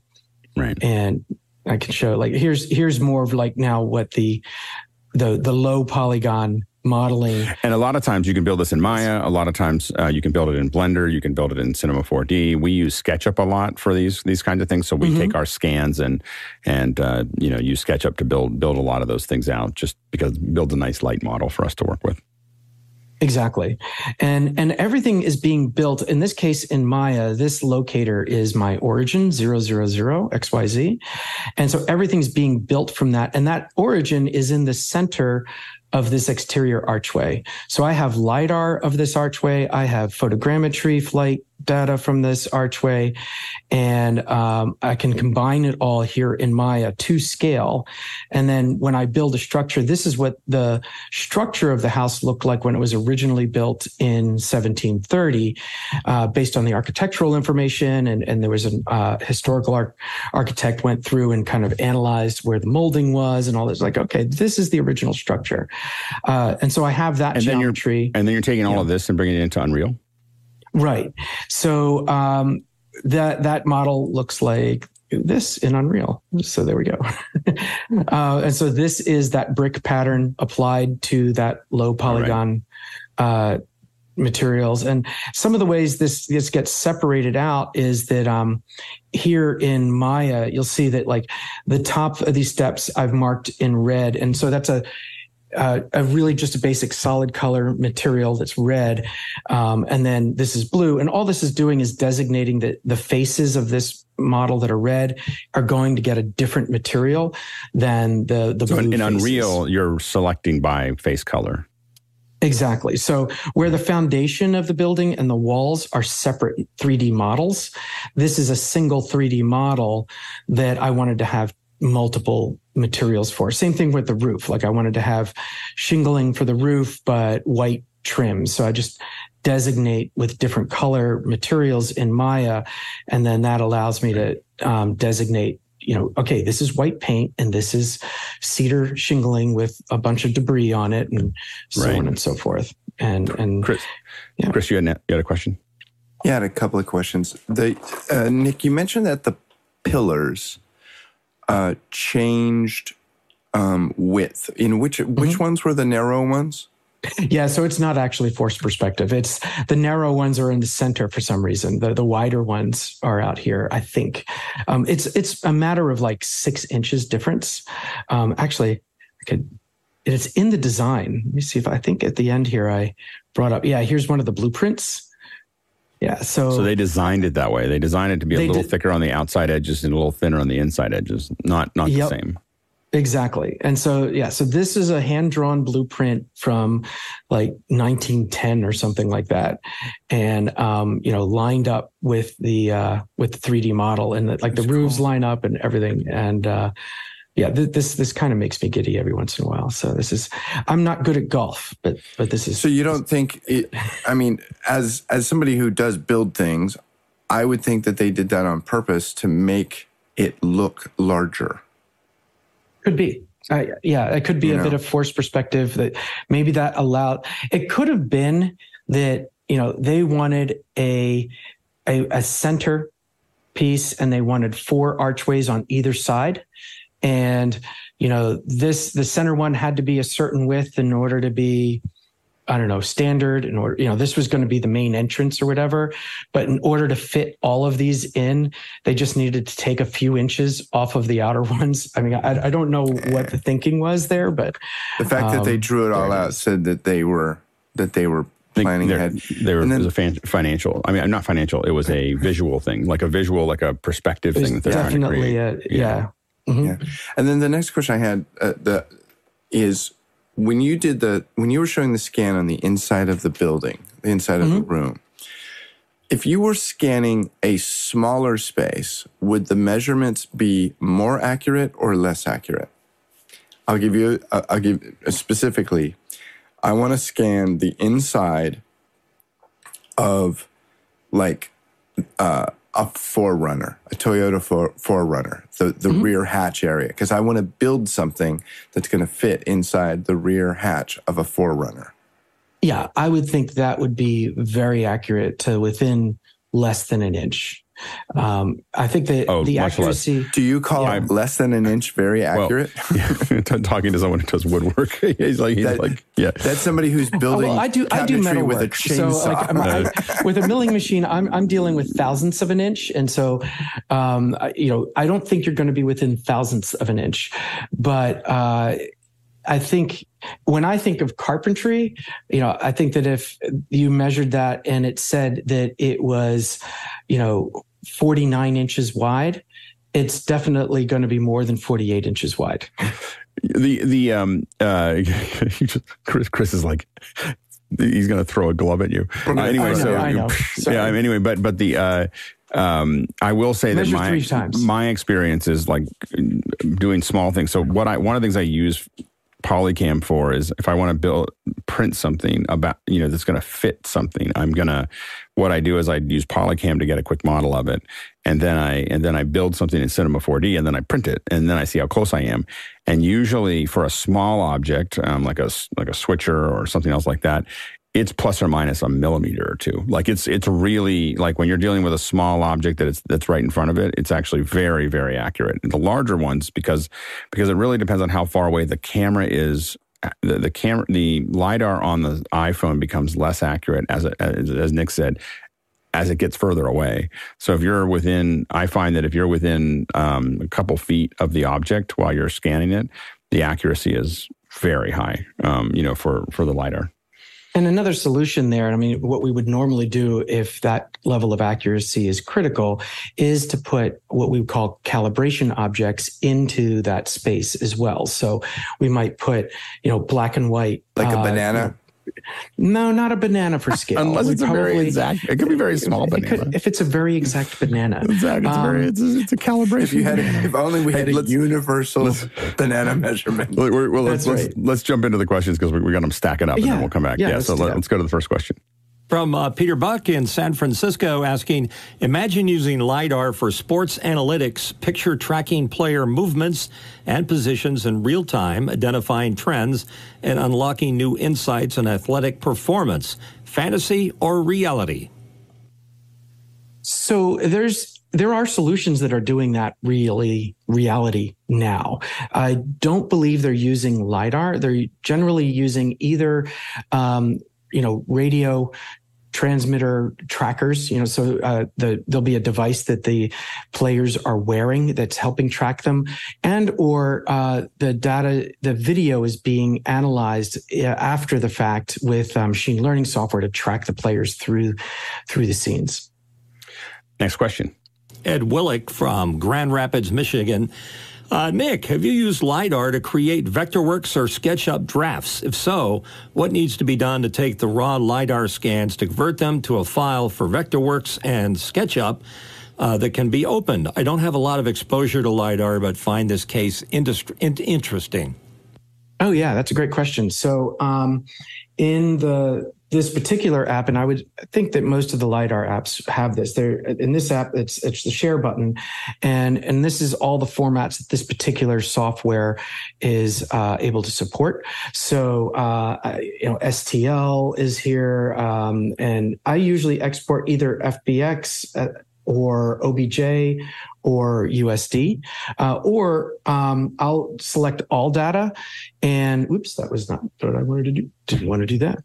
If I hit all data, it'll actually collect all of the photos, all of the depth data, and it's using OBJ format, which is fairly universal. And so then I'll end up with a zip file that I can upload to my OneDrive or Dropbox or whatever other apps, and then access it from computers. So that's ultimately how you get that out, is a zipped file package.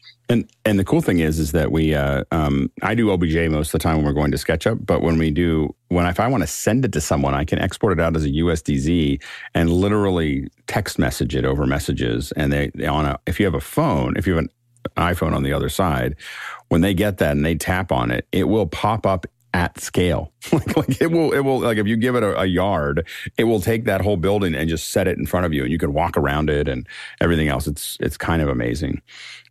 Next question. From Douglas Carmichael. Currently, I have an iPhone 14 Plus I got from a Verizon promotion. For someone wanting to get into LiDAR photogrammetry, should I get an iPad Pro or trade the Plus in for a Pro Max? Go ahead, Nick. So it's personal preference. I mean, you definitely need a Pro model iOS device. Those are the only ones that have the LiDAR built into them. I find having the one in my phone to be it's always with me. So, I was part of managing a pretty big conference a few weeks ago. And so when I location scouted the space in April for planning purposes, I was able to LiDAR scan just with the phone. So I guess my preference, if I had to choose between the two, would be to get the phone, because then I'll just know that it's always with me. But it's not necessary. If I had a phone that didn't have LiDAR, and I was due for it, I had other uses for an iPad, I'd probably go with the iPad Pro and just make sure I had it with me anytime I needed to do any scanning. Yeah, I started with iPads and with the iPad because that's what came out first, and I found that the phone was so much easier to wield. To make it work. Paul? Yeah, I have a Pro Max 14 Pro Max. It works great. I'm using it with the Matterport scanner, and for the first time I ever tried to do it, I figured, well, this isn't going to work. I'll just play around with it, and I took it around the room. Didn't read the instructions. It came out perfect. So you can do great stuff with 14, any model 14. Next I will question. note. Go ahead. Before the next question, I was just going to note that one of the big utilities of the iPad form factor is that it's much easier to show others what you've just scanned. Mm-hmm. And so, scenarios where I'm going on site and there's somebody responsible for that site, like, what is it that you're doing here? It's much easier to show somebody what you're doing with a large screen of the iPad. But if it's just for my own use, then either one works fine. Next question. From Paul Wallace in Austin, Texas, and right here in our panel, can Matterport scans be exported to Unreal Engine? And what's the workflow to do that? So you have to subscribe to Matterport's, subscription service in order to do that. But then you're able to upload your Matterport scans to their cloud service and ultimately export them in transferable formats. I forget what formats they support, but I expect OBJ is one of them. But you can't do it with just the scanner, like just the camera scanner device. Like you have to have their subscription service in order to do that file transfer. I think the big advantage of Matterport is the fact that it's keeping track of it and stitching those back together into a tour. So like when you shoot, I find myself missing that when I don't use the Matterport, is that you are now kind of having to figure out how to stitch them all together. What Matterport's really good at is if you take your phone and you take that little head that they have, you can go through it, and it's like the older box that I used to own. So I used to have like a $5,000 Matterport that we would take to places before we had a real scanner, and we would just go through it. And even now, it's easier to use the Matterport. If I want to build a tour of a location, it was easier to use a Matterport than it was to use like a BLK 360. There's a lot more work to be done, on the BLK than it is on the Matterport. And there was some kind of conversion. I don't think it continued, but there was a conversion for a while where BLK 360 could extend what the Matterport does, because the Matterport itself, the hardware, is not very good at outdoor. But the phone is fine. Leica's added a lot of functionality to the BLKs and their entire suite. Like, so they even have now a drone-mounted version of that. Yeah. And so their software has actually gotten quite good at being able to stitch those things together. And I mean, but those, those are thousands of dollars. And so, yeah, absolutely. If I had that budget, or if I was working on a project with a budget that supported that, that would be the way to go. Or even just going somewhere. Like I can't take that everywhere. So being able to just have something that's in my pocket that I can pull out and grab some data is pretty useful. Courtney?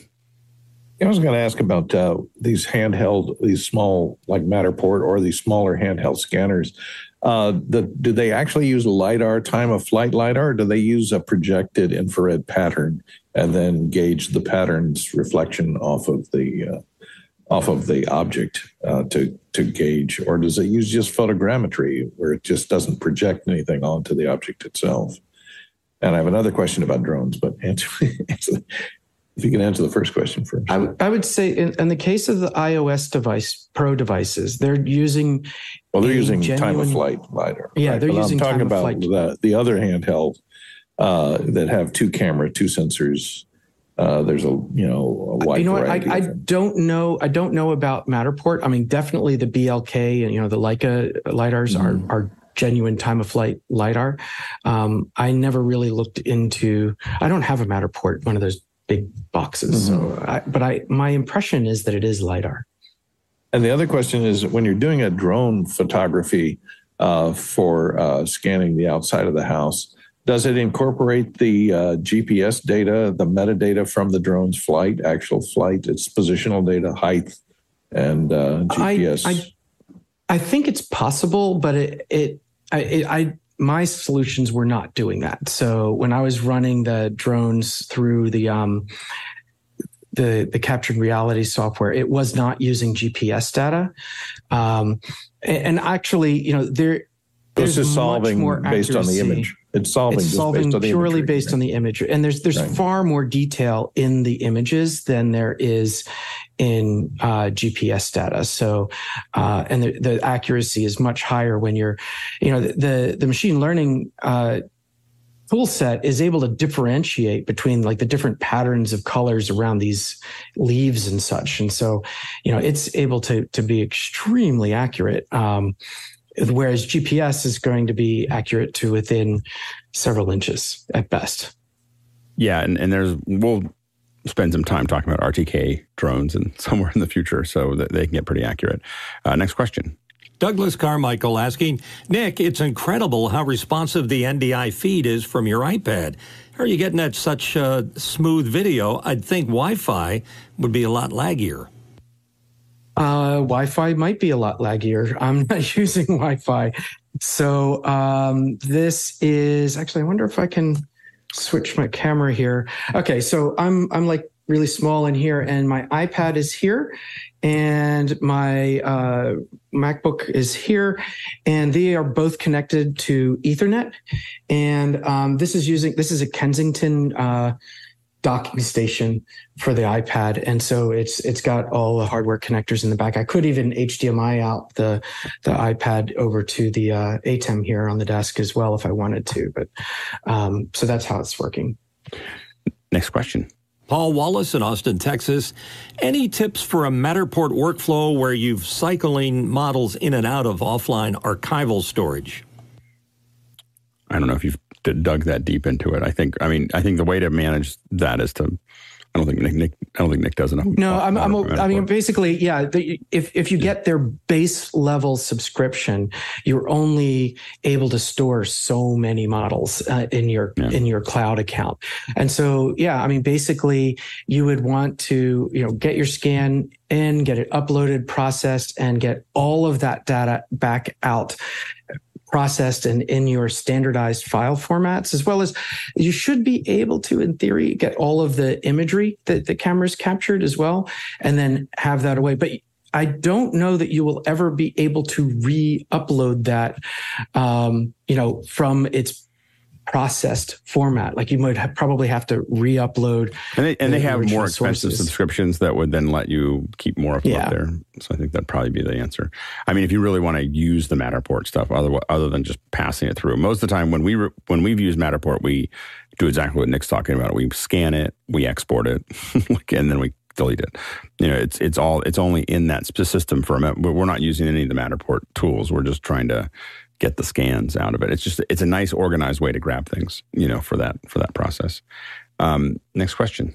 Douglas Carmichael, could the same real-time display analytics concepts be applied to medical imaging data, CT, MRI, for example, if you could get the data into Unreal? Could you see Unreal Unity being part of medical imaging pipelines? It's certainly possible. And I mean, you wouldn't even need something as powerful as Unreal for that. Technically, your CT scans and such are just pixel data and they're slices, right? So that can be processed by a tool like Houdini, for example, that could turn that into voxel geometry, meaning, instead of pixels, it's volumes instead of pixels. And then you've got a three-dimensional construct that you can work with. So, and there's specialized medical software that does do that. So, the very first medical, like high-end medical models that we used to use a heart and I had to do these visualizations with hearts and with livers and other things. And the way that they did that was they had someone who was willing to be paid to give up their body after they passed. And they literally froze them and then took off a millimeter at a time taking pictures. And then they had people sitting there by hand drawing outlines around the different organs and identifying them. I actually was in the office one time when they're sitting there with like a slice of a person, and they're sitting there and what they had to do is trace each piece.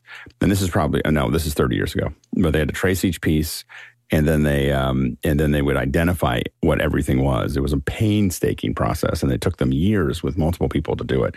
But then they ended up with all these models that we used until, I think we still use them.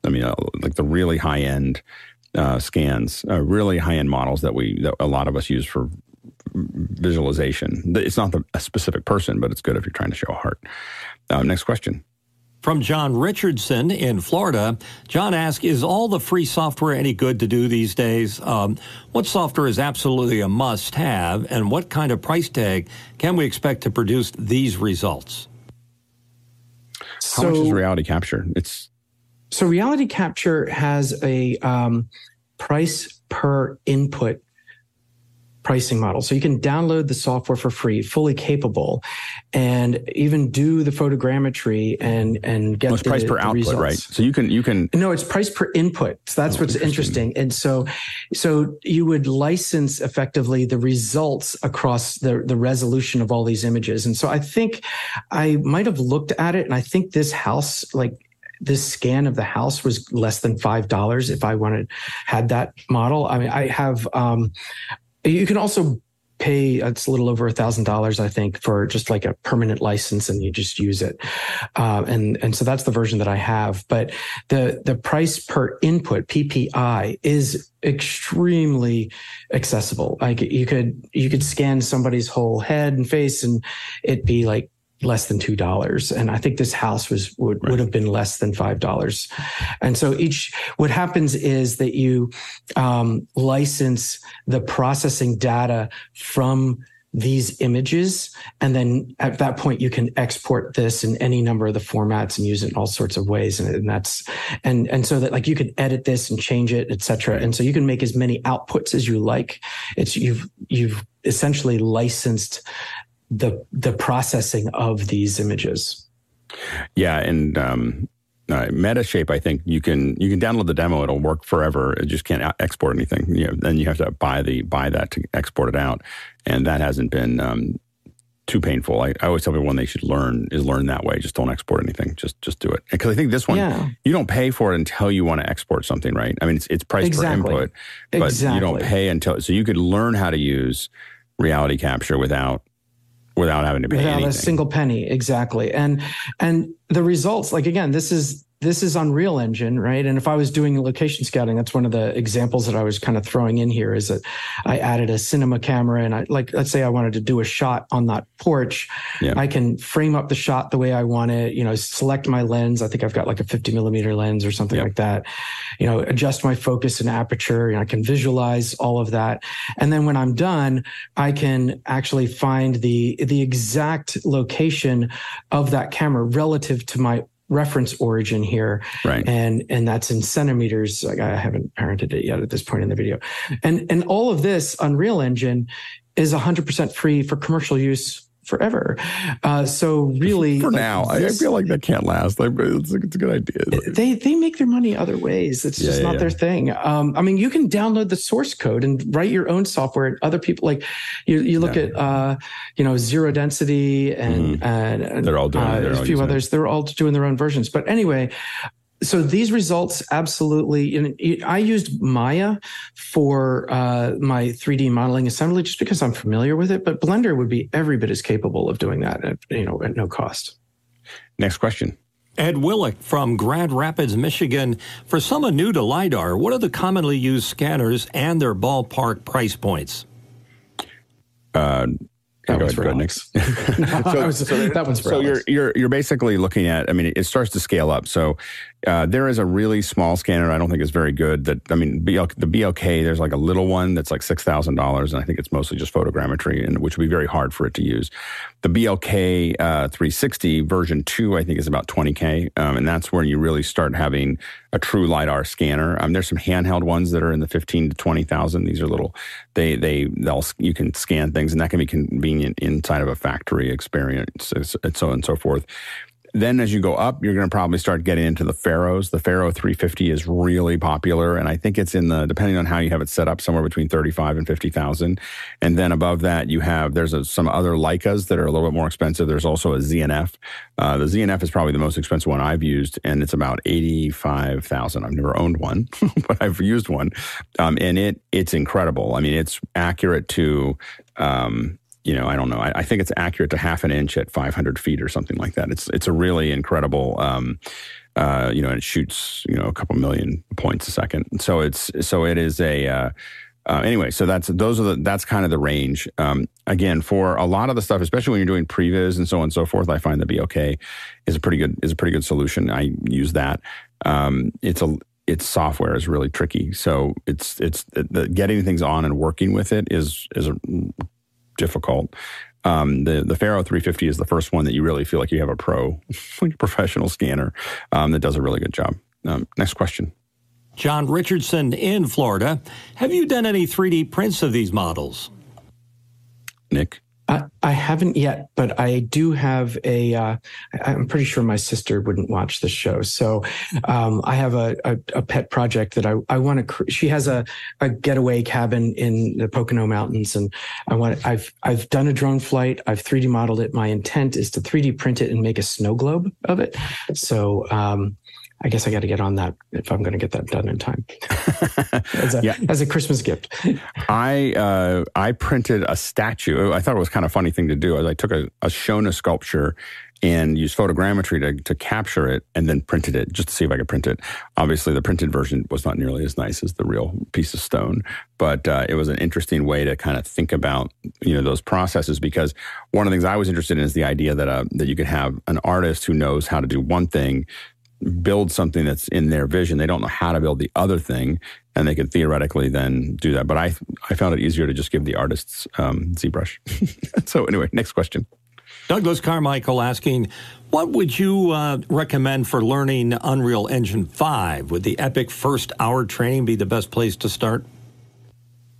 I mean, that's certainly a great place to start. And I think that focus on basically just getting adjusted to what it does. That first hour will show you how to use the navigation tools, what each of these little panels is about.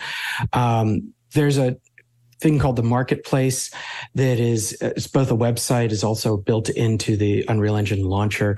So you could browse and download free scenery to get started with and just start moving things around and getting accustomed to it. That's usually when I'm teaching, I'll take a very similar approach as that initial hour. And I usually teach folks about moving the camera around and adjusting the camera. And so, definitely that first hour is a great place to start. Last question. From Paul Wallace, right here on our panel and in Austin, Texas. Can you evaluate my setup for Matterport scans? Good, Paul. Yeah, this is the setup here. This is the Matterport scanner. That's the top. This is the case that it comes in. It's a really cool case. Got a great And Nick, have manual. you used the scanner? Huh? Have you used this setup, Nick? I've used it. No, I haven't Nick. used this setup. Yeah. Looks And good. then I have the main thing is the tripod. I want you to evaluate this as the tripod. It's a monopod, and it has a thing here. You can unscrew this, and the feet come out. So just give me an evaluation and tell me how I can progress with Matterport to the next level. The one suggestion I would have right off the bat, though, is maybe use a light stand with a 1/4-20 on the top rather than a monopod. The monopod tripod, even though those are they should be steel feet, it's still going to be less stable than a light stand's tripod. Yet the light stand tripod is going to be less obtrusive than a genuine photography tripod. So the photography tripod is going to have the legs come together very close to the camera, whereas a light stand, the tripod it's much lower. But you'll get a better base for that apparatus to sit on. I haven't used this Matterport setup. Now, when you've got that set up, do you just hit go and then it kind of like robotically just does its pan and scan on its own without interruption?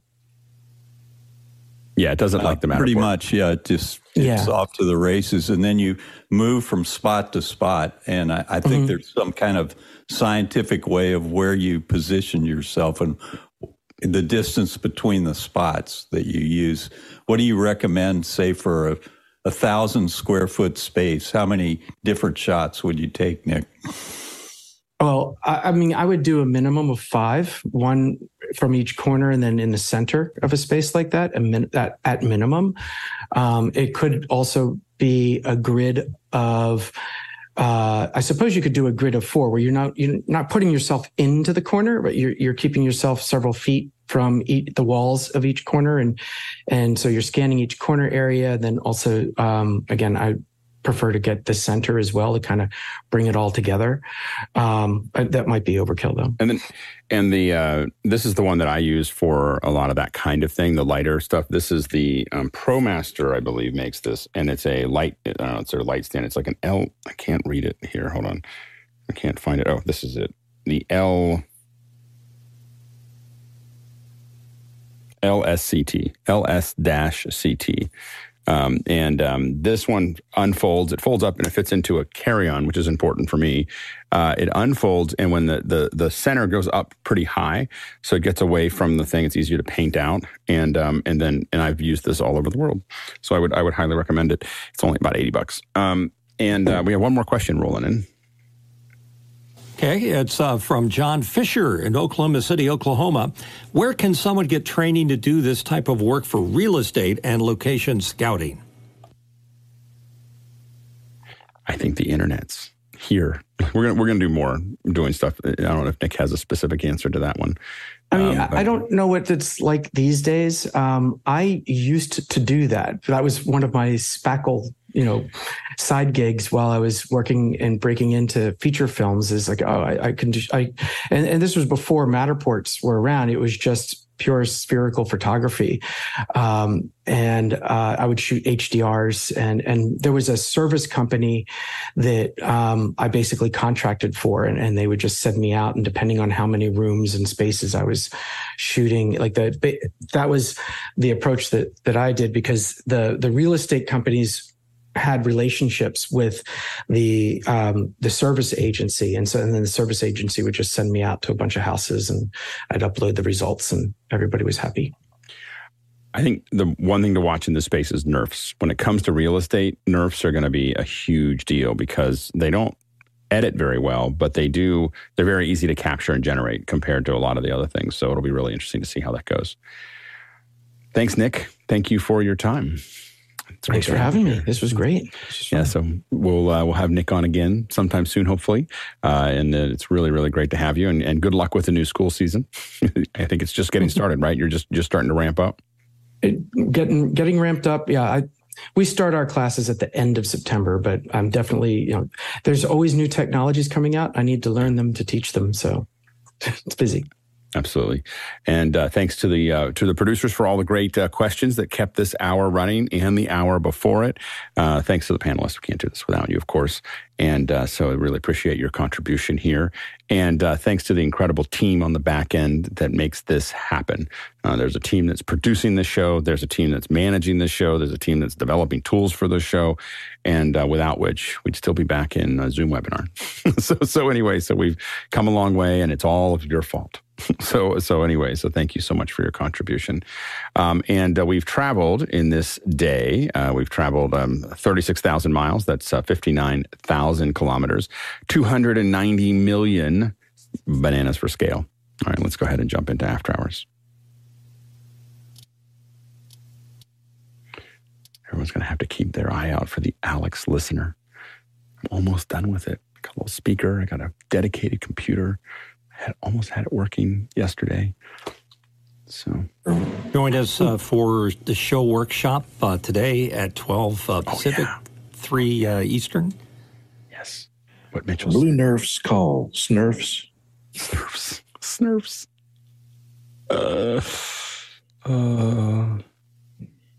So much drama in the Smurfs.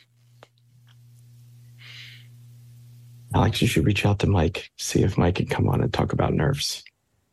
Yes, that is a good idea. Soon. He's the Papa Nerf. Yes, Papa Nerf. Someone's doing